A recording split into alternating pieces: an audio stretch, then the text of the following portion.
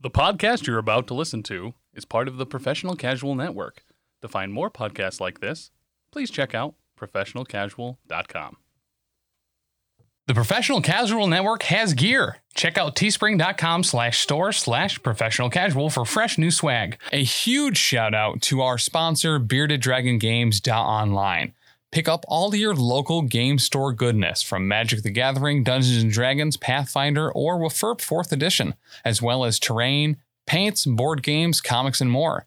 Make sure to use code PROFessionalCasual at checkout for free domestic shipping, or PCME10 for 10% off your total order at beardeddragongames.online.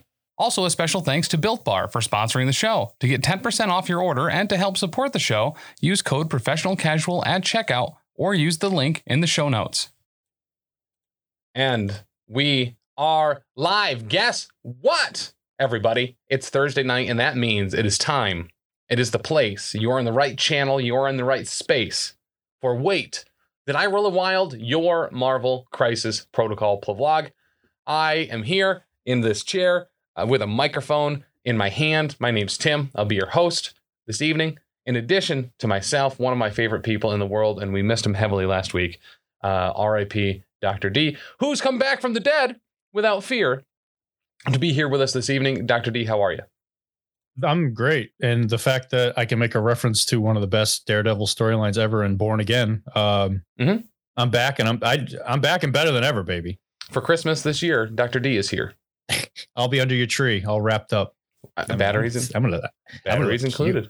I'm gonna be you, little cutie. You know what, Tim? What's You're that? one of my favorite people. I want you to know that. Oh, nuts. Thanks, man. You never give me the opportunity to tell you, but I want you to know that is definitely the case. Yeah, I do always try to cut you off. I kind of figured maybe you were giving up on it, but then you got me from behind. You got me, Listen, sis, diagonally.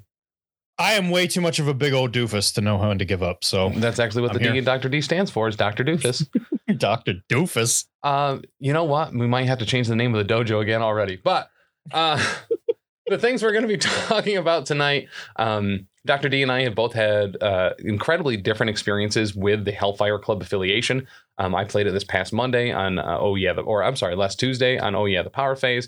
He's also been getting a lot of reps in it, as well as Emma Frost is one of his favorite characters. We're also going to be talking about the MODOK tactics cards, which thankfully came out today. So we have at least some new revealy stuff to talk about. In addition to those things, we're also going to be introducing a brand new segment called Dr. D's Despot Dojo, where we will be going over some of the lists and things like that we are currently running and trying to tinker with, and maybe get some feedback from you guys out there as we try to finagle our way into being better at this game that at least I am very poor at. But in addition to all those things, I want to make a couple quick announcements here, some housekeeping stuff here at the beginning of the show. Next weekend, April 15th, we have our art store event, standard challenger event in Syracuse, New York. Signups have actually increased for that. We're probably going to be looking at like 20 people, which would be dope, from the people that I know that have not signed up yet but are. So very excited for that. Make sure we only have a couple more slots after that 20th person. So if you were thinking about doing that, go over to the Longshanks right now and sign up for it. If you search for MCP events, it will be the one that's called The Art Store for April 15th in Syracuse, New York. In addition to that, we'll also be running a qualifier at Bearded Dragon Games on May 20th. That one is starting to actually go a little bit better now as well, getting some new signups for that. In addition to those, tickets are now available for the Salt City GT. That is the weekend of July 7th in Syracuse, New York. We are going to be handling the MCP portion. It's kind of a big thing for us, so we want to make sure that it is an awesome event. So we are starting with a 2-day standard challenger event that will hopefully kind of build up the upstate New York MCP scene, as well as complement the other events that are happening all over in the Northeast, including Ironweld, which will be Memorial Day weekend, and Everwinter in December. So Make sure to pay attention to all the feeds there. We really want to see some more signups for both the April 15th event at the art store, as well as getting your tickets now and making sure you get your room in the hotel block for the Salt City GT. Once again, weekend of July 7th. All right.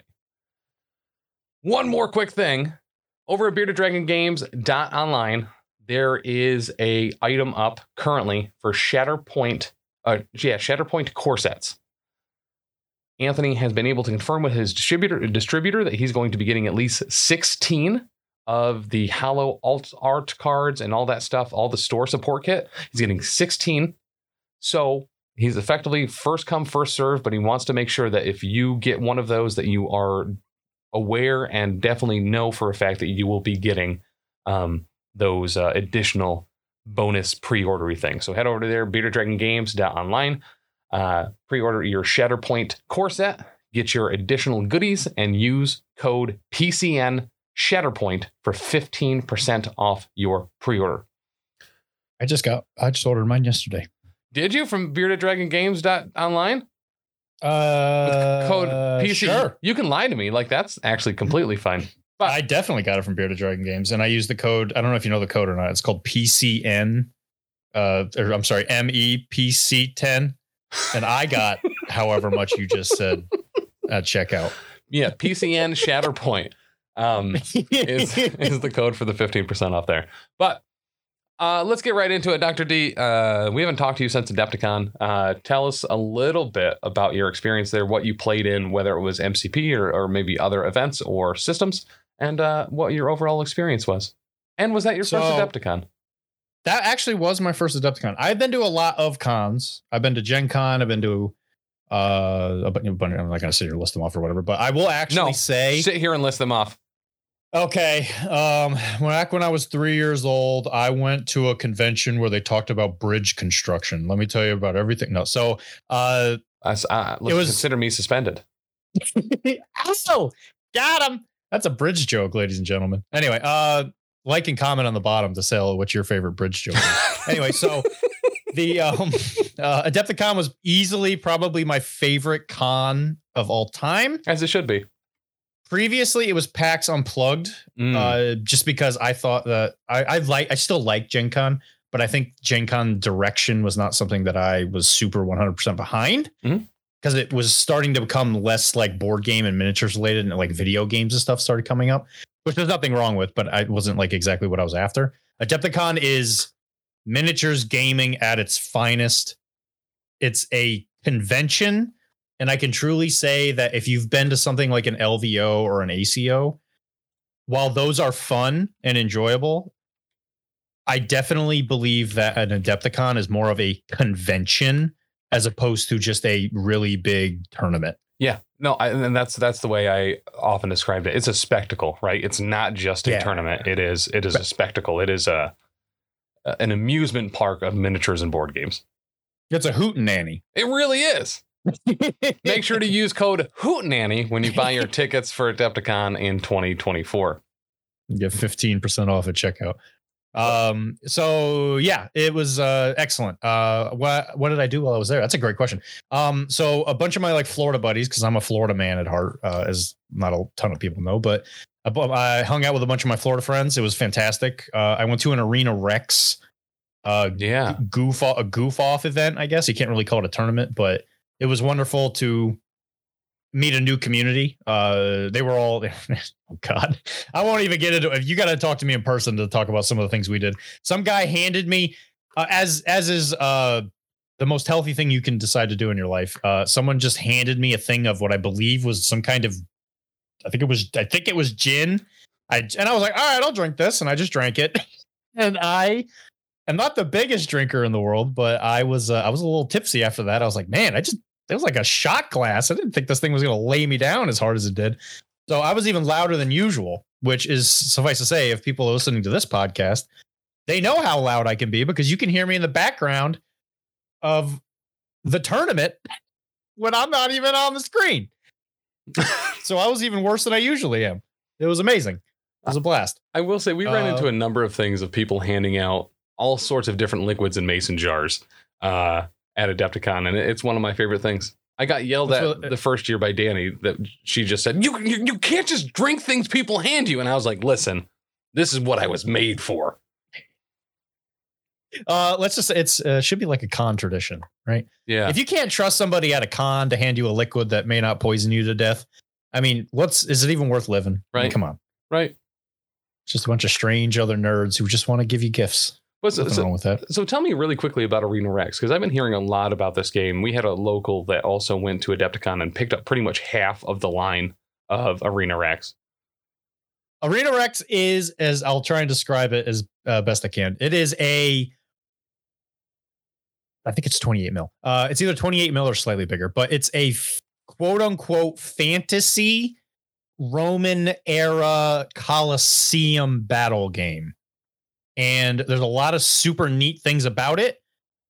The one thing that I think might fascinate people in here is that it actually uses a system very similar to that's going to be used in Shatterpoint with the damage, like the flow chart, attack track.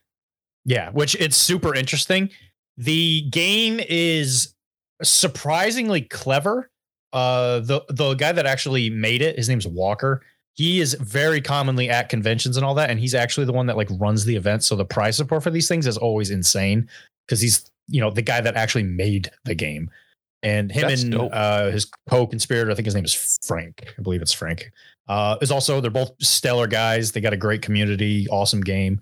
Some of the real standouts are you can play a bunch of just wild animals, and you can have that be your I think they call it like your team, but there's like a bunch of different luduses, which I think is Roman for like, it's like Roman for like school, for like because there's like a bunch of different like gladiator factions. But you could definitely play with like just a bunch of wild animals. There's like an Egyptian themed one. There's a Greek one. There's a couple Roman ones. There's one that's like what you would call like the Germanic tribes or like maybe the Gauls if you're kind of adept in that kind of stuff. But it's a fantastic game. One of the gangs is the Medusa sisters, and the models are exquisite. Some of the coolest models I think I've ever seen.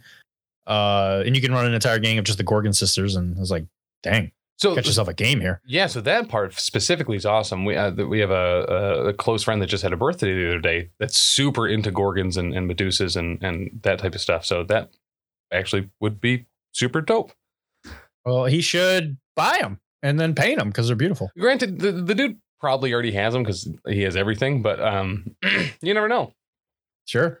Good for him. Right. So in addition to all that, did you play any Affinity events or MCP events? So I showed up for the Infinity event, and due to the way certain events were listed out, I was not able to attend it. Oh. And thanks for the setup. I went to the Adepticon MCP team event, so let me ask you, since you're here, right? Mm-hmm. And I have you forcefully in a position where you can't say no. So what is the naming difference between the team tournament and then the one where you bring like the 3 people?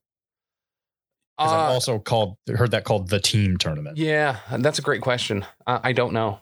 So this is what I'm going to say. This is the vernacular I want to use. Mm-hmm. I'm going to call the one thing we did at Adepticon, I want that to be the Pal Up. I do think they did. I think last year they called it the Team Up. It was the Team Up event. Okay, the team. So it's team event and then the Team Up event. Yeah. Okay, that's silly. We should definitely get better vernacular for that. We should call it the Hoot Nanny. Right. I think that's the 3v3, and that's normally, I guess, how I see it listed is team up, which I think is very narrative, right, to the comics of having the team up, the buddy cop style thing. The 3v3 events are normally just called team event 3v3 or 3x3. Okay. But yeah, honestly, it's not at Adepticon, right? So it doesn't have a clever, cool name that tells you exactly what it is, like Team Up does. Right. So somebody smarter than me and gets paid way more than me, come fix that. All right. Chop. Get to it. Chop. But me and my friend, his name is Saul. We played how many games? It was 5 games. So we played 5 wonderful games. I was playing my Convo and he was playing his Asgard, which he painted up specifically for this. And because we're both geniuses, we didn't think about our team construction in the slightest. So it was mostly just him using really tall Asgardian stuff, and then I put in Doctor Strange and John Hydra.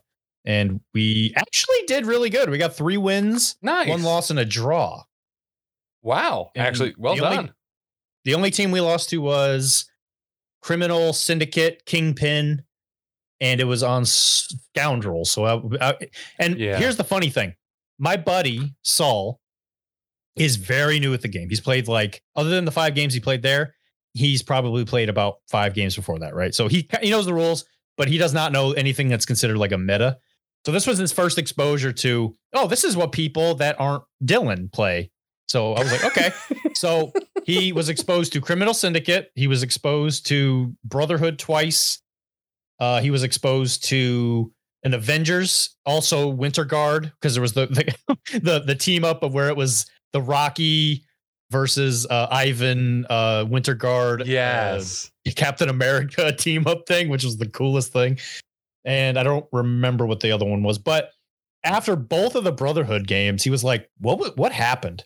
What did I just play against? I was like, I don't know, man. I know. I get it. He was like, why can Magneto throw so many things? I was like, I know. I agree. Why can't he throw so many things? So after every single Brotherhood game, we didn't have a board left. So I was like, welcome to MCP, buddy. Here's a size 4 terrain for Thor. Here you go. Now, one of the things personally that I absolutely adore, and I talk about this a lot at Adepticon, is the team up event, because people show up in costume. They have awesome display boards. Many of them are consumable in some way or shape or form, which is also usually super dope. Did you see any really cool, or did you play anyone that had like a really good group dynamic? I know Ron and I forget his partner's name. Were playing Crime Syndicate, and they were both like in mobster, like full suits with like fake cigars and the whole nine. That's the team we lost to. Oh, was it? Yep. So they're eternally on my vengeance list. So if I ever see them on the streets or on a Wendy's parking lot, I'm going to get them. I mean, those are the places you do kind of have to watch out for, very specifically Wendy's parking lots. Especially me. Right. But obviously the Daddy Dormammu cult guys were amazing. I think you guys talked about that last episode. And I loved, as a big Rocky fan and as a big history buff, I absolutely adored the Captain America Winter Guard one. That was one of my they give you a handout that was essentially like the fight card between Rocky and Ivan from Rocky 4. Yeah. I think the Ivan one was Rocky 4. Because Tommy Gunn was 5. Yeah, what a great movie. Anyway, so that was really good. And then after that, we didn't bump into any of the especially fancy team ups. It was the 2 Brotherhood people that we went up against were essentially they just brought their rosters. Yeah, they were there to goof off with the rest of us. I'm really excited for future years of Adepticon to see kind of more people get into that aspect of it, because there wasn't a ton year 1. Year 2, I felt like there was actually a really good showing up to it. So I'm super excited to see stuff going forward. I'm in the talks with someone right now of if I can get some stable people to run the stream for the team event, doing like a Magneto and a Professor X team up. Especially now that he's been announced, he'll probably be out next year in time for Adepticon. So being able to do that would be doper magopers. But yeah. So any other huge takeaways before we move on to the kind of the meat of the episode from Adepticon that made you smile? We had a great time at Kuma's Corners getting the Adepticon burger. Yeah. Probably one of the funnest times we've ever had. I was the doorman. You were the doorman. We waited for about an hour and 45 minutes, and Dylan took it upon himself to make sure that door was open as soon as anyone came near it. It was his vigil. And if you walked by, you might have thought it was one of those like grocery store electric doors, but nah, baby, it was me. It was just him. It was just him. Dylan. Powered by Dr. D. Really, really impressed. Also, some other people waiting, I feel like. Yeah, we made a lot of friends. It was a great time. We did. Yeah, I will say that there was not a single part of Adepticon that I did not think was awesome. I bumped into Ninjon randomly in the elevator. Like, me and my friends were going into the elevator, and I was just like, this guy is like, is this Ninjon? I was like, are you Ninjon? And he was like, yeah, man. And I was like, he's like, I'm drinking. I was like, all right, good for you, buddy. No, you're Ninjon. Really cool. Yeah, Ninjon. The Ninjon. John Ninjon himself. John from Trapped Under John. Yeah. The famous podcast. But yeah, it was really, really good. Got to play some board games and stuff like that. They have a great board game library, and there was a giant battle tech mech outside, which that was really cool. Yeah, actually. And the board game library is actually pretty dope. I was talking to some other people that had gone this past weekend. We were playing a board game, and they were talking about their experience. They did a bunch of painting classes. He was like, yeah, I was in like painting classes for like 10 hours a day. And then we would hit up the board game library. And he was like, yeah, we ran into these dudes dressed up as pirates that were just like drinking full bottles of rum. And we played Nemesis with them for like 6 hours. It was awesome. Like that sounds incredible. Right. But you want to hear the thing that was the biggest highlight for me, Tim? Yeah. I got to hang out with you guys. Aw. Yeah, man. Aw, shucks. Anyway, now that we've got all these emotions out here, do you want to talk about MODOK? Yeah. Emotional man in all of all Marvel. The most emotive man for certain. It's like his facial expressions are just like on a big screen directly in front of you. It's really nice to understand how someone like MODOK feels. But speaking of, we did get 2 cards this week. Today, even just in time for this particular show, which I super appreciate. I did an episode of House Party Protocol with Will, where we kept up the AMG Facebook the entire time, just constantly refreshing it while we were doing the episode, just in case like cards or something came out, and it didn't. But shout out to Will from House Party Protocol. There should be an episode with me on it coming out soon, and it was an absolute blast. I love that dude. He's one of my favorite people to meet in the wild from the MCP community, because he's there to have a great time. He also plays Wizards. Honestly, you two would probably be best friends. Both of you hate Brotherhood, love Wizards, and just won't quit them. Won't quit the whizzing. But is he like he's like another aspect of me? He's like me from another universe. He probably is, actually. Wait, does he have a goatee? Somewhat, I think. Oh no, am I the evil one? Oh no. You do have darker hair, so you might be. He's from Texas, you're from Florida. So like, yeah. But let's get right into it. So our old Georgie boy Tarleton got some dope tactics cards this week. Dope tactics cards. The first one, everything about these, by the way, is perfect.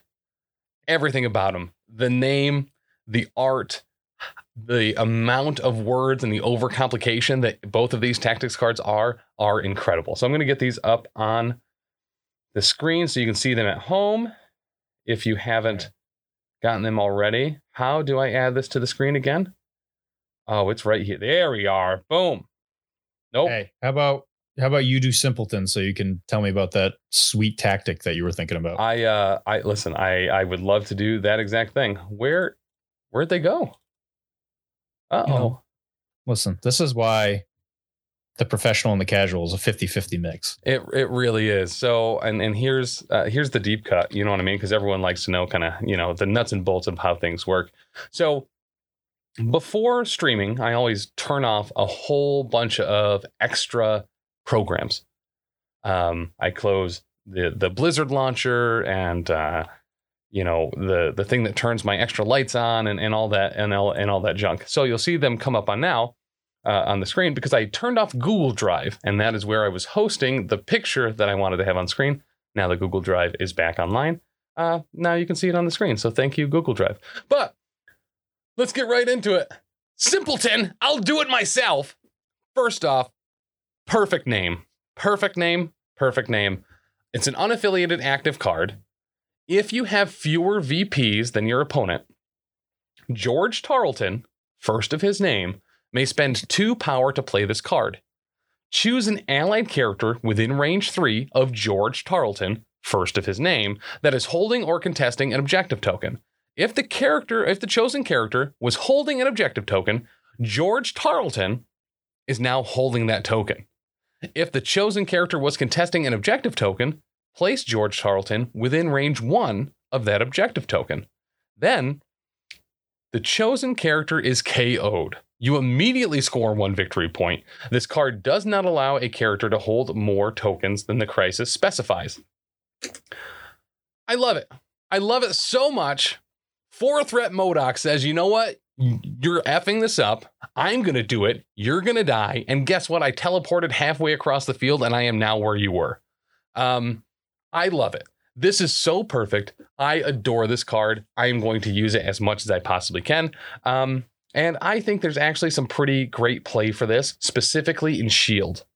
I think having Scientist Supreme MODOK in Shield, where you're normally playing from behind anyway, and then having a huge turn where you are probably KOing a Shield Grunt that is contesting something to teleport halfway across the field, if not more than halfway across the field, scoring an immediate victory point, just KOing a Grunt, because who cares? And then also potentially getting yourself to safety or within range to be able to start mind blasting people. I think it's awesome. I think it's super neat. So I didn't mean to cut you off there. Do you have something else you want to say? No, just I'm super into it. And I do think Shield is like a very obvious out of the gate choice for it. Now, you said 4-threat MODOK, but you can also use this with the 5-threat one. You can. But because of the naming. There's no super awesome. There's no 5-threat MODOK for me anymore. It's Sorceress. It's Scientist Supreme or nothing.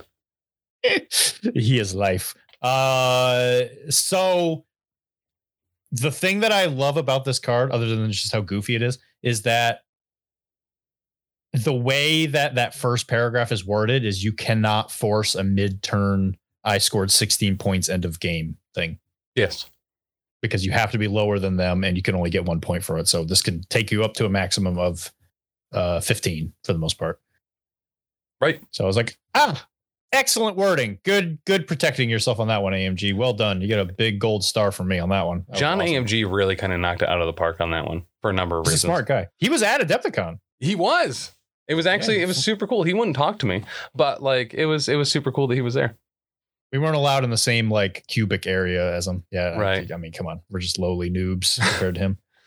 But narratively, I love this. It tells a great story. It fits MODOK's theme so much. I love every single aspect of it. And Dan Mora, excellent job on that art. That art is awesome. Yeah. I love this. I mean, there is some maybe hyper competitive play that you could do with this too. Maybe on like Legacy Virus or something along those lines. Legacy Virus is still around, right? That's still a thing? Yep. Yeah. Sure is. So, I mean, popping bottles and stuff to be able to get that final Legacy Virus for only 2 power instead of paying 3 for it and teleporting across the board. It's awesome. I also really like some play with it for Criminal Syndicate itself off of maybe some hand ninjas. This, honestly, for me, other than, so like if you just take out everything in this entire thing, other than just the movement aspect of it, this alone could be just an absolute godsend for the other MODOK, the 5-threat one, because this is going to make it so that he may be able to just move, because that's the biggest weakness of the 5-threat one is you want to constantly be blasting, right? Yeah. Yep. So this might actually give you the opportunity to move and just double attack if that's what you really need him to do. I think that if there is a competitive edge to it, there's the fact that you can do that while also scoring. I think the grunt thing is like the best possible way of doing that. Because you could definitely do that turn 2, right? Like, oh yeah, hand ninjas or shield agents holding on to a thing. And that, well, because he's all, and because he's criminal, right? Mm-hmm. So you're going to have access to the hand ninjas. So you'd be like, hey, over there, I'm going to eat you. You doofus. I'm over here. Now I'm staying on the thing. Mind blast. You're dead. Boom. Now I got more hammers. You know what I mean? And exactly. So yeah, I really like this. I think it's a great. It's not going to be, you know, the make all end all of MODOK, but it fits him really well. They've made a really good choice here, and I'm all about it. How about mind games though? Because there's a lot more text on that, like a lot more. All right. I practiced my reading brain. Here we go. Cool. So mind games. It's an unaffiliated card. It is an active turn card. If George Tarleton, the first of his name, is within range 2 of an enemy character, he may spend 3 power to play this card. Choose an enemy character within range 2 of George Tarleton. Divide the experiment tokens into 2 piles. Each pile must contain at least 1 experiment token. Flip all experiment tokens to their MODOK side and present both piles to the opposing player. The opposing player must choose one of the 2 piles and reveals all tokens within it. For each zap, which looks like the damage symbol, is revealed, the chosen enemy character suffers a damage. For each sap, which looks like the power token that's revealed, the chosen enemy character will lose a power and George Carlton will gain a power. If the reward is the little flag or if the reward is revealed, the little flag, the opposing player gains a VP. If the reward is not revealed, you gain 2 VP. You want to talk about putting it all on red, baby. This is neat. I love it. All day I've been thinking about how I'm going to use this. Like, how do I divide those piles up? What do I do there? Here's what I'm thinking. This is what I think is going to be my go-to move. And it's going to be adding 2 damage to one side. No, maybe I think I do 2 piles. One has 1, the other one has 4. The victory point, both saps, and a damage are on one side, and just the damage is on the other. I think, and it's kind of, it fits the name of the card, right? Because you're playing a mind game with them. Correct. That's interesting. You're trying to win your first game of rock, paper, scissors against a new opponent is what this card is. It could be anything. It could be wild. You could get 2 victory points out of it, which is not a small thing. Amazing. Right? That's amazing. It really is. But you, once again, yeah, you're putting it all on red. But but the house odds. I mean, look at that. You get 2, but they get 1. Right. What? Right. Dude, house always wins. That's what they say. Mm-hmm. That's what everybody says. Everyone does say that. So I think, honestly, I don't think it's going to belong in an LVO winning list, but I do think I'm going to use it. I ain't going to lie. I'm going to use it. It's going to be awesome. Yeah. I'm excited about it for stream. I'm excited about it for battle reports. I'm excited about it for like a team up event next year at Adepticon.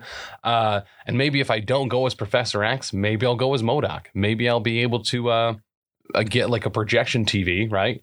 And put that in front of my face and torso and just stick my arms and legs out from around the TV. I guess that would also work for Arnim Zola. But listen, the sky's the limit. Well, you could just find, I'm sure there's like those Halloween outfits where it's like the guy, it looks like a lumberjack carrying a lumberjack on his back, but it's like 2 inflatable like legs. Yeah. You could probably do that. That would actually, that would probably work. Tiny little MODOK legs. Anyway, great card. I love it. Absolutely love the thematicness of it. I think AMG knocked it out of the park on that one. I don't think we'll see it a whole lot. I think it's fearful symmetry food. Whoa. Whenever you can use fearful symmetry, you play it. Like that's too. Yeah, at least I'm contractually obligated to. But by John Fearful. But correct. But if MODOK, Scientist Supreme, or even just MODOK is in my roster, these cards are in my roster as well. Hands down. Character card, the year of the character cards. It is here, right? And he's a 4 threat, which means he's gonna have a great year, a great year. Hey, would you put him in your Hellfire list? So very specifically, yes, I would. So my Hellfire list has been all about rerolls, and it might not stay a Hellfire list, but currently and we're going to talk about this heavily in our new segment, Dr. D's Despot Dojo, but it might also end up being, and let us know in chat and let us know in the comments and all that good stuff. Should it be Dr. D's Doofus Dojo, Dr. D's Despot Dojo, Dr. D's Dishonorable Dojo? But either way, when Dr. D's on, we're going to have a dojo. And we're going to try to beat up our own lists and make them better. And normally make them probably a little bit crazier and a little bit more unhinged as well. And if Dan's here, it'll probably have Iceman in it by the end of it. Yeah. Happens to the best of us. Listen, my understanding is like Iceman could still get delayed to like 2027. So like, I think that's just kind of what we hold out for. So it's like in that movie, Little Nicky. Classic Adam Sandler's. Adam Sandler. No, it was both of the Adam Sandlers were involved. They said one of the brothers said that, and to get the maximum amount of torture, you got to give him a little bit of hope. And I think they did it. I think they managed to torture Dan just perfect. I mean, Dan got like his top 5 characters. Like he didn't get like his favorite character. He got the next 4 as well. So he got Kitty Pryde, Iceman, Bishop. And I'm pretty certain there was some more there as well. All I got to say is when I looked at all those Nightcrawler reviews, I had to say, man, Psylocke looks dope. Dude, Psylocke does look dope. And Sure does. in this past game on Monday on Oh Yeah, the Power phase, I will continue to just scream her praises from the rooftops. She does so well for me. I love her. She is, in fact, so dope. And I thought Emma was the blowout of that box. Psylocke is awesome. An incredible, incredible card that literally just has everything that I need on it. It has a range 4 gainer, right, that has pursuit on it. Gets her up to the midline round 1 and an attack off. That is also Mystic, that she also has rerolls for. Yeah, she's really good. I love her a lot. She is a main line in my guess what, all rerolls. And I love the Tim Robinson meme that's been happening recently with the like, are you sure about that? Are you sure about that? So that's the name of the list is Are You Sure About That? Because you see that first roll where I roll 3 skulls and 5 blanks and you're like, great. And then Sentinel Prime, Psylocke, MODOK, Shuri, Heimdall, whoever's around is throwing so many rerolls at it that eventually it'll actually just be 7 skulls that I roll. Dang amazing. You should play Magic, man. I love Magic, actually. Do Darkchild and just kill everybody in sight. You'll be unstoppable. So that's the thing is there was a viewer that made me a list at one point that was called A List Only Tim Should Play. That was all based around having characters that counted blanks or skulls as successes. So there's a bunch of martial artists in there. There was OG Daredevil and Scarlet Witch. That's looking real good. Yeah, thanks, man. But as far as the list for the dojo, I'm working on this reroll list. What are you working on for your dojo? For me, I'm working on this Hellfire Club.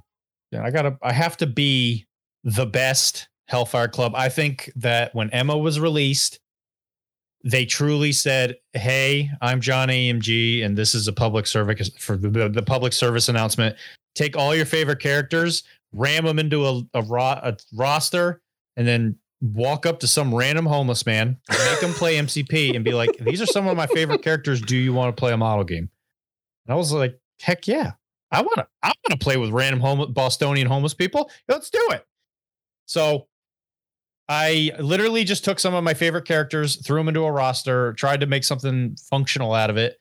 I've since adapted it a little bit, and I have been playing with stuff that I haven't really played with before since I've been playing Wizards for so long. Mm-hmm. And I've actually really been enjoying it. Every single time that I roll really badly and feel the acute sting of my entire life being failure, I realize that, you know what? It sure is fun playing this game, and I sure am happy to be here. Well, and then you remember, you know what? I am playing Hellfire Club. I could have Sentinel Prime in here to make sure that when I roll poorly, I can re-roll them again, roll worse, and be more upset about it. It's funny that you bring that up because I think one of the biggest weaknesses of my roster is that there are no rerolls anywhere. Okay. I brought Shuri originally, and then I played on a D map, and then Shuri was nowhere near anyone else. So I didn't use the reroll. So let the buyer beware. When you buy Shuri, make sure she's within range 4 to use her abilities, or she'll have 10 power and stand on the back point and make you feel really bad about it. I'm a spooky ghost of past MCP games. Ooh. I will say on Monday during the Power phase, I was running my Hellfire reroll list, right? And everyone out there in MCP land is probably going to hear me talk about this particular instance a lot because it really just portrays how I roll on Tuesday nights on the Power phase. So Angela moves up turn 1, Zyphoses into my Sentinel Prime. Okay. 6 damage. Cool. I roll my 3 physical defense dice. I roll a skull, a blank, and a hit. I say, okay. Those don't sound very useful. I'm in an ambush token, though. So I'm going to convert one of those. Maybe I re-roll both and hope that at least one of them converts, and then I'll turn the other into a block with the cover. I spent 2 for my re-roll. I re-rolled the blank and the hit, and they both turned into skulls. And then I couldn't use the cover, and I took all of the damage. And then she threw a car at me, And I was like, what are the odds that I won't dodge any of this damage either? And it was 100%. I definitely did not dodge any of that damage. But sometimes it'd be like that. And that's why I just needed more rerolls. True. Your rerolls were found wanting. They were. So, and I had, it was hot or cold with that. I ended up squeaking out that game somehow. I don't think I deserved it. It looked very poor for a long time. And then that roster or that squad that I brought, we were playing at 20 threat, was Sentinel Prime, Emma, Psylocke, Crimson Dynamo, and did I already say Sentinel Prime? Oh, Heimdall. Oh, Heimdall. Okay. So Heimdall being able to slingshot people up, I know a lot of people just kind of like sit him center and just use him for rerolls and teleports, and that's also exactly what I did, except it was more on the teleport angle, being able to move Emma up to be able to get some Mind Blasts off or defense straight. Sentinel Prime also being front and center, dead center in the middle, applying rerolls to anyone he could. Sure, he could in fact do that cheaper, but I do really love Sentinel Prime being able to pump up a builder for 8 energy dice, getting pretty much everything that he spent on it usually back, and constantly having that like 2 additional power at the end of his activation, so he has power to use for rerolls until his next activation. He's really good there. I like him a lot. This roster needs tweaking, and I don't know what other characters to fill in there, but Crimson Dynamo always does a ton of work. And when they have a hot roll and I don't on defense, but I can reroll everything I have and 2 of their attack dice, it really is like a constant, like minor recalibration matrix, like on a stick, just always. Yeah, it continues to amaze me how good Crimson Dynamo is. Yeah. He's just so good. Yep. And his action economy is great. What characters did you have in the background in your roster that you didn't use? So that's the thing, is that roster's not fully fleshed out yet. So I'm trying to fill in those other 5. Those 5, I think, are the mainstays. And then filling in the rest to see, maybe I can, in fact, make another affiliation. Maybe it doesn't have to be Hellfire Club. Maybe I throw in Dormammu and make a Dark Dimension, because they love having that power and they are going to use it. So I think maybe one of those last 5 would, in fact, be Dormammu. I also like Shuri there, maybe some other characters with rerolls, and then maybe some cheaper things and characters that count blanks as defensive successes. Martial Artist worked out very well there. Psylocke always overperforms, and maybe a bodyguard to help out Emma if she is in fact the one that's going to be leading the charge. So that's the thing. I really don't know what I should be putting in those last 5. So you thinking Okoye for the bodyguard? Potentially. What other good bodyguards can you get cheap? There's Okoye. Well, so Scourge. I do like MODOK in that group. So I do like the new Scientist Supreme MODOK, who will just have other people bodyguard for him, and other people pay for his own rerolls. So when Sentinel Prime ends up getting beat up a little bit, because people know they can take him down, so they do. But I rely on that because I need that power anyway. So when Sentinel Prime can spend 6 power and reroll 6 of MODOK's dice between his own pattern analysis and MODOK's reactive reroll, I think that's great. Arnim Zola actually might fit very well in there too, and potentially Baron Strucker. If I did want to be able to go Hydra with it, I think there's potential there for it, especially if I'm using a couple of those characters. So you prefer Strucker to Zemo? I do prefer Strucker to Zemo because I love Incinerate. Yeah, you can blame me. But I do think Zemo is another great character to have in there. I think Strucker offers range and probably like he offers the Incinerate, and I think Zemo might offer better like positional stuff because he has access to charge and also the medium move off of I think it's better called Steel Rush. Yeah. I just love the dice consistency from Zemo. Yeah. Obviously it's great. I always forget to use Master Swordsman while targeted. I always assume I can use it later, and that is very incorrect. For sure.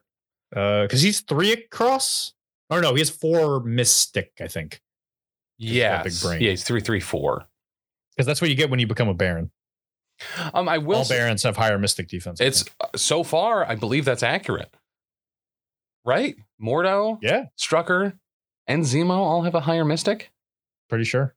Dude, we need more Barons in this game. We need the Red Baron with some pizza powers. Pizza powers, right? Pizza Planet. It's pizza time. Was it Baron Zola? Yeah, Zola's the one. Baron Zola. That's who we really need here. Yeah, Baron. Classic. Yeah, Baron Strucker. John Hydra ends up, taking a dive, and the new John Hydra becomes Arnim Zola. All right. Well, mine's a little more fleshed out. You want me to kind of go through my roster? Well, and actually, yes. Before you do, I just want to talk a little bit about my experience with Emma. She did not overperform in that game. There was a Mystique there. So Mystique went into Emma hard, and I do think Mystique is a hard counter to Emma, because Sure. Emma cannot change forms, and also has a weak physical defense, and Mystique can certainly get up there and just pile on 4 strength attacks that eventually will spike pretty hard. Yes. So that part was rough for her. Also, Mystique in general, very popular character, preventing all of my rerolls on her activation. So that also wasn't super stellar. But outside of that, it was dope. It's funny you bring that up, because I was going to say something very similar when I started talking about her. But the one thing that I will say that, how do I word it? So like Emma is deceptively really not that tough. Like, I think people overvalue when she gets turned into the big, pretty diamond lady, that the 4 dice is going to really save you. Obviously when you rely on that, you're relying on the randomness of dice. Obviously you can either do great or you could do poorly, but you could do that with 2 dice. Cause if you got 2 crits, you'd have, you could possibly get 4 successes. That's right? true. So it's kind of like when she turns diamond, she does not get the Rhino type damage reduction. She does not get she doesn't have the ability of like a Thanos damage reduction. She doesn't have any of that stuff, which proves that like having a good dice defense is awesome. But ultimately, when you get shot at by a Mystique who makes you roll 4 times, she's as likely to spike as you are. And if she's more likely when you don't, you're dead. You are. Yeah. And especially if they have a list that's designed to make, give them rerolls and stuff, like, with the Nate GG's old like reroll list, right? I love that list, by the way. I just adore it. Yeah, because it's solid stuff, right? Yep. That's why you love Daredevil's leadership. It is. It's like a good X-Force leadership. Yeah. yeah, for sure. Okay. Would you like me to go over mine? I would. All right. So mine is been tested 3 times. I've lost every game. That's how good at this game I am. All right. So I have Emma Frost. I have Lizard. I have Toad. I have Logan the Wolverine. I have Domino. I have Rhino. I have Valkyrie. I have Elektra. I have Mr. Sinister. And I have Killmonger. The tactics cards are obviously my Hellfire Club. This is the Robbery. Indomitable and Sacrifice as my 2 restricted. No matter the cost. Exceptional Healing. Eyes on the Prize. Escort to Safety. Fallback. And Usurp the Throne.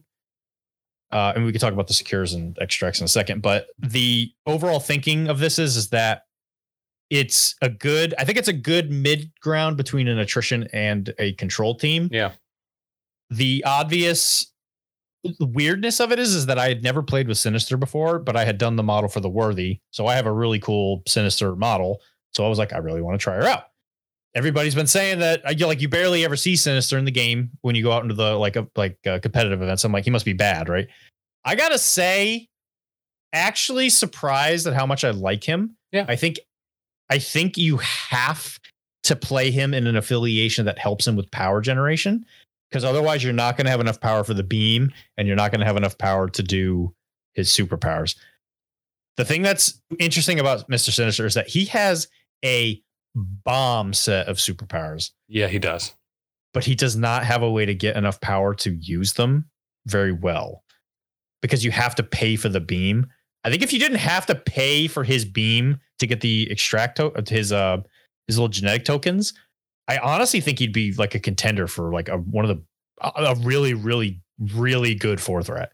I don't disagree with that at all. And actually, I really like him in Red Skull Cabal as well, because that beam ends up getting a power for each one of the targets hit or even attacked, and gives him access to, a couple other tools and rerolls and skill sets as well. But I am a big fan of Sinister.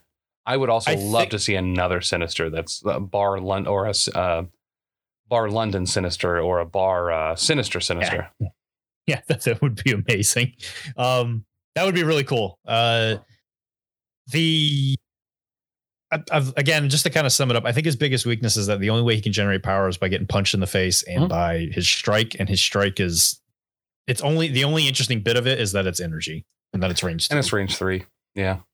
So it's okay. But I'm just like, man, he's like one of those weird characters. He's just like sitting on the precipice of like being great. And that's the thing. You can put him in some wonky stuff, especially at like higher threat games. I played him in some Spider Foes rosters where he was forcefully triggering. He was forcefully having his opponent trigger traps on things with such fun little playthings. So forcing that and then having like, say, Cassandra Nova and Green Goblin and Rocket Raccoon all performing their triggers off of a single superpower. Granted, once again, if enough power is out there, also the Spider Foes reroll, usually helping his strike get a little bit more power, was actually really fun and really abusive. I felt like a huge dirtbag playing it, but I'll tell you, it was fun as heck to do. Yeah, that's the dream, right? And that all kind of works. Also, for some reason, I know I put cloning banks in here. I don't know why it's not in here, but obviously Toad is a fantastic cloning banks target just because it's a lot easier to get him out as a 2-threat, and Toad is just great. You'll probably lose priority, which kind of stinks, but I think the other direction that I might go with the team is you could always go like high healing factor, which I think might really work with him. For some reason, I always thought Mr. Sinister had healing factor, just because of like the way he is in the comics and all that. Yeah. He in fact does not, but he does have his genetic tokens tank thing, which is pretty rad. I'm not going to lie. Yeah. Rad as heck, I think is how you say it. It is. Those are the words I say. Yeah. And I think the other sneak included in here is definitely Elektra. I think some of the interesting objective play you can play with extracts, because you can send him up and be like, obviously depending on the layout, you could always send the ninjas out and be like, go get the thing, here's big doofuses, and they pick up the hammer and then they vanish and give it to whoever.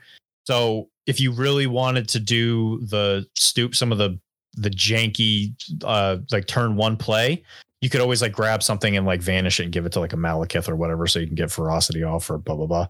Yeah. Because you can hand it off and then immediately at the end of the turn he's holding the token for you to give him the power. Which is interesting because I think Hellfire opens up a lot of that kind of play. I actually really like Elektra. I kind of plan on using her more, and she might find her way into that reroll roster just with the hand edges. Being able to pass off hammers, I think, is really strong. In addition to the fact that she's Criminal Syndicate, and the other affiliation I want to be able to go with MODOK Scientist Supreme is Criminal Syndicate. And I think she fits a little bit more narratively than some of the other characters in Criminal Syndicate that I might want to include. Sure. And I mean, it's a well-known thing that I love Elektra, right? She's like probably one of my favorite characters in comics. So I was super ecstatic to just be able to put her in a roster and not feel bad about it. So I was very happy to hear about it. I was very happy to do it.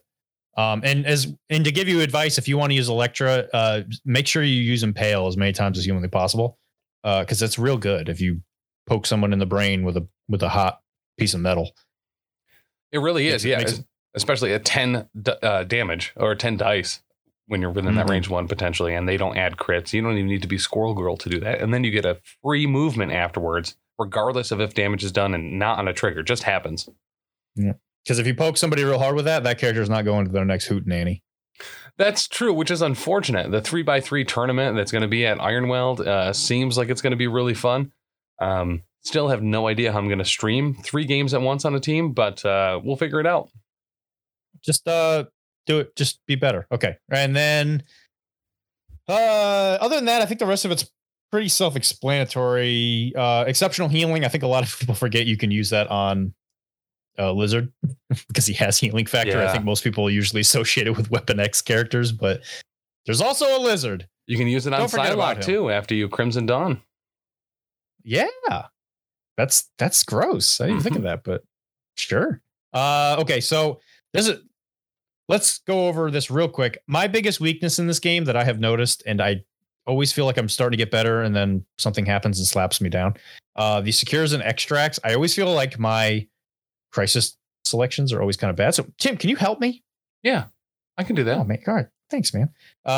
So my secures are Riot Spark over Extremis, Infinity Formula goes missing, and Sword Base on the Moon. And then Struggle for the Cube, Paranoia Pummels, and Fear Grips as worthy terrorized cities. I think the extract game is pretty good. Obviously, the advantage that you have with Struggle for Cubes and Paranoia is that your characters can heal while your opponents may not be able to because you're playing Hellfire. So I think that's awesome. And then who doesn't love hammers, right? Because I think everyone loves hammers. Yeah, hammers is awesome. If hammers isn't in your roster, like you don't like fun. Yeah, I know, right? And who wants to play against that kind of them peoples? They're stupid. Okay, anyway. So the secures, honestly, based on what I've played, at least with the characters I've played, that's kind of the interesting with Hellfire is you can literally do whatever you want because you have access to every character in the game. But if you wanted to do a split attrition control team, the D layouts I think are a little too far apart. Yeah, like you got to have a lot of really mobile characters, which you can definitely do, but it definitely like Hellfire is a really good time to learn, like just learn how to do basic healthy MCP like tactics, because all of a sudden now you can kind of get exposed to anything. So like a D, you got to be able to get across the map, because if you're using 2 move actions to just cross the board and not doing anything else, you could probably find yourself in a lot of trouble because now you're using so much action economy. So you're going to want charges. You're going to want hit and runs. You're going to want ferocities. You're going to want gamma leaps. You're going to want all these super fancy things. But I think the other big advantage, and I think Ulick is a fantastic character on D's, is you have to not only be able to move, but you got to be able to dominate a point. You got to be able to push or, just bully somebody off. So like a Hulk is a great example, obviously. Yeah. But because there's 4 of these things spread out across the map, your character, you could definitely run into the issue of like, if somebody's playing Web Warriors, you could just be like, hey, yo, I'll see you later, nerd. I'm going to go to the other point that you're not on because you have a Hulk and you spend all your threat on this character. Right. And that's what Web Warriors sound like. I don't know why they talk like that, but that's what they all sound like. What would you think? And this, I feel very strongly on this one, potentially swapping out one of your secures for superpowered scoundrels.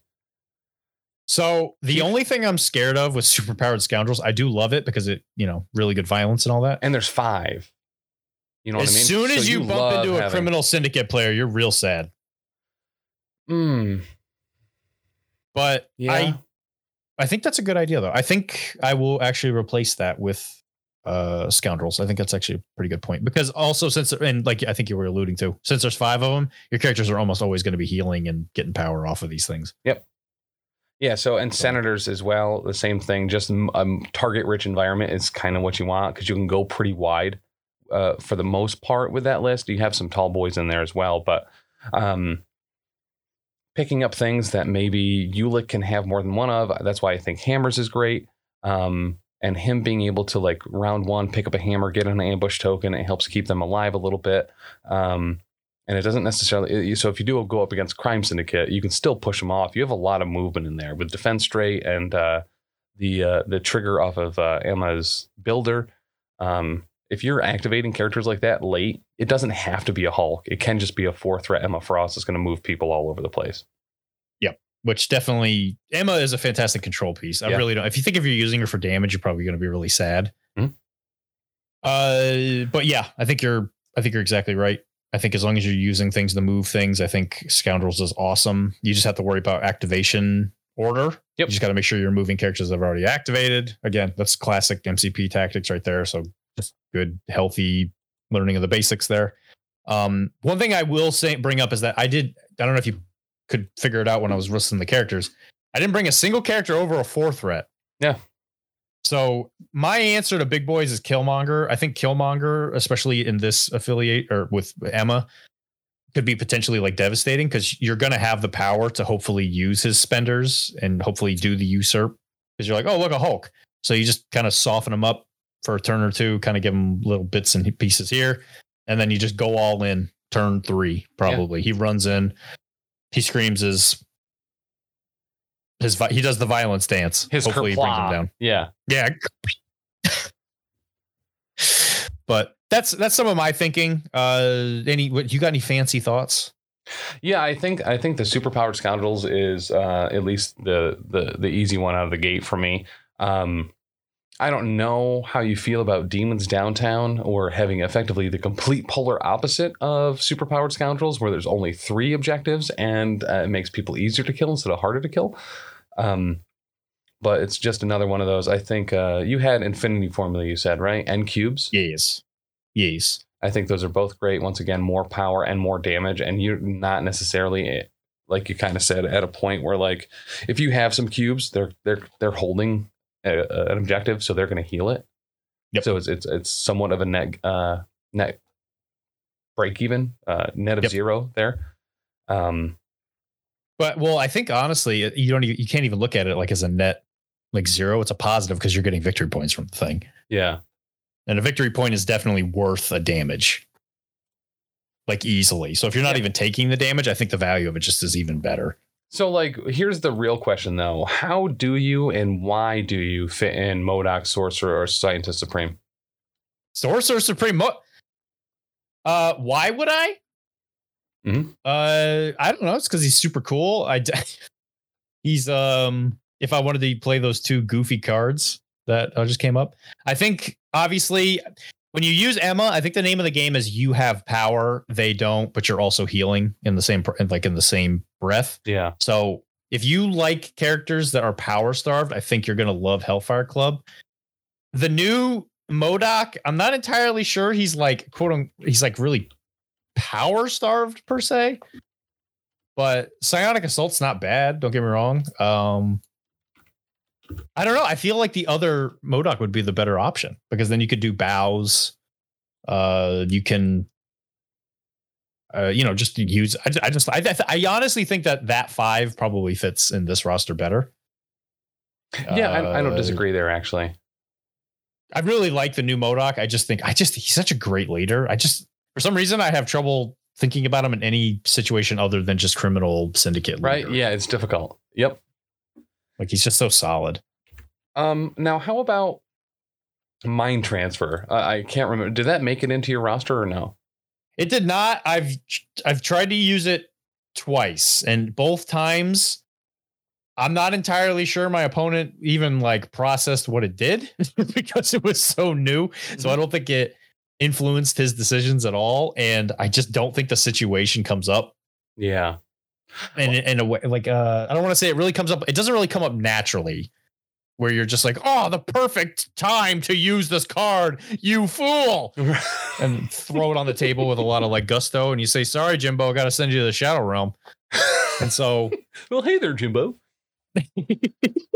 So I think it's a great card, like potentially. I just don't know how to use it. I think it would be better if that was like maybe use that on the Demons Downtown idea, right? Because now everybody's really close. Well, but you're definitely not going to use it on a D. That middle point on Ambush is where I used it against an Angela, where you know what I mean. And you can kind of like, and I think once again, similar to mind games, you're playing that mental game with people, right? You're playing Emma. You gotta screw with them a little bit.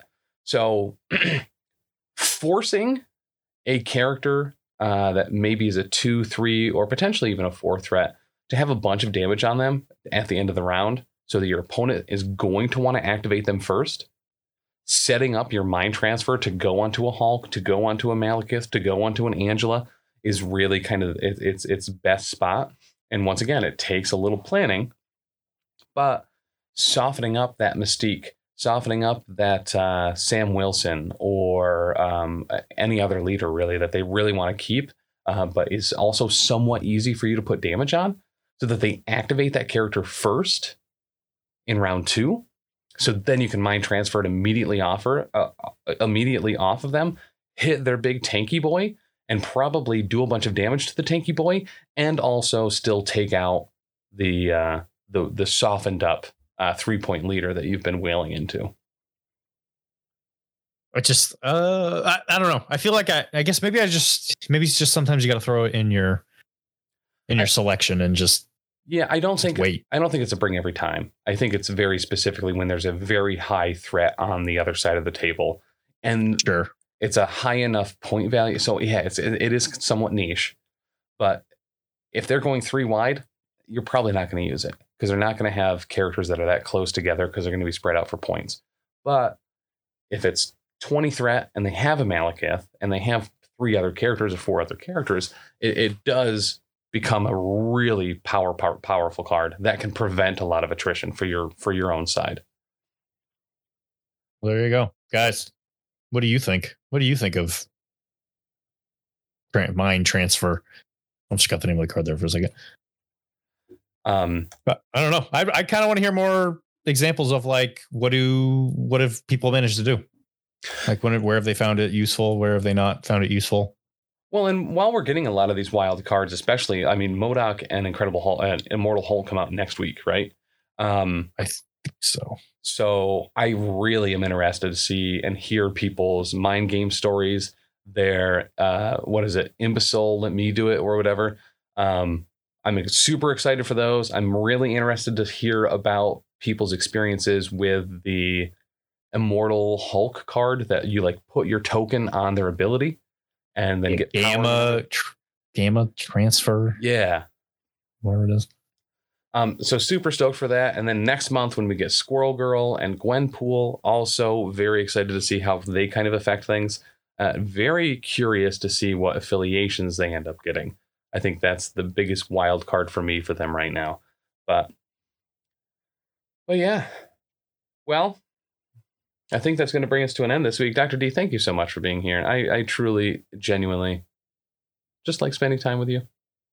Oh, hey, man. You know, if you ever want to sit around, talk MCP while sitting on a Twitch, making stupid jokes and references that are probably outdated and nobody actually understands anymore, I'll always be there for you, buddy. Nuts. Shuckle my butters, bud. But as we said at the top of the show, listen, we're running a standard challenger event next week at the art store in Syracuse. Check on Longshanks, sign up for that. It's going to be a blast. I think multiple members of the 5th Trooper are going to be there. Jay, who has not played a game of MCP, has been like scrambling to get an Avengers roster together to bring it, and is asking for training games so he can know how to play before he goes there.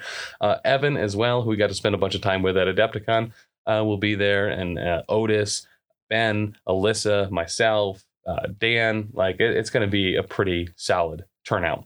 But make sure to sign up for that. That is April 15th at Longshanks. Look for the art store qualifier event. Same thing, following month, May 20th, for an event at Bearded Dragon Games. Make sure to sign up for that bad boy. The week after that will be Ironweld, which will be that big 3v3 tournament right outside Boston at the Ironweld convention. Is this the first Ironweld that's going to happen, by the way? You know? I think this is the first Ironweld. I think Everwinter was the first. I think that was the second Everwinter that happened. And I know Everwinter had been around for a while as a big AOS tournament, and then they've kind of had expanded it out to other games. So those Northeast events are something that we're trying to really help push along because we want more events near us. Because, we're selfish boys. But make sure to sign up for all that. And then the Salt City GT. Tickets just went live today for the MCP event. There's 32 total. Get in there, get them. Make sure you get your room in the hotel block. It takes place in the same convention center and everything right in downtown Syracuse. It's going to be dope. It's going to be fly. Brian Watson is going to be there helping us run the whole gosh dang thing. It's going to be awesome. I'm incredibly excited for it. In addition to all that, I'm actually helping run the events at Ironweld. That's right. I'll be there for that. And we'll be streaming all of those events as well. I'm positive that I am going to be able to pull away Dr. D from Brian at some point to get him under the thumb, or to get him out from under the thumb of John PC and Brian Watson to be able to hop on stream for a little bit. But what a jerk. Right. But in addition to that, guys, just thank you so much for the Twitch subs, the Prime subs, the bits redemptions and the sounds, and especially our patrons over at patreon.com/professional casual, especially our King Ding Doppeldongers and our professional cake sitters, which include, but are not limited to, Bastion, Rob, and Xpaxis, Dr. D, Dagna, Devil Pup, Leroy, Bicon, Cider Drinker, Otis, Wizard Skills, Iron Maze, Charles, Tisdale, Cider Drinker, Leroy, and I think that's it. I think it is 15, but I think there might be one more out there. I said all the D's. I said the Dr. Dizzles, the Devil Dizzles, and the Mo Dizzles, or the Dagna Dizzles. Oh, Tony Hot Hands! Yeah, how could you forget him? We were talking about him in the Discord today. We were talking about Tony Hot Hands. So, thank you, Tony Hot Hands, as well. Once again, if you want to get 15% off your Shatterpoint core set, that will include all of the extra store swag, get over to beardeddragongames.online right now. Pre-order it. It is its own special thing. There are only 16. Those are limited quantity things. You can get 15% off it as well if you use code PCN Shatterpoint at checkout. Should be doper McGopers, guys. We're really excited. We're super excited for Shatterpoint. I cannot wait to see how Dooku plays. I am here for it. But hey, he's one of the best duelists in all of Star Wars. He's going to be amazing. He is. I have every fiber of my being is Dooku's going to be awesome. You're only going to play Dooku, and it's going to be great. You just will roll poorly all the time, and we'll lose every game. But listen, sometimes that's just how it be. Maybe one day they'll add Sentinel Prime into Shatterpoint, and I can use them to have some rerolls. Oh my god! Oh my gosh!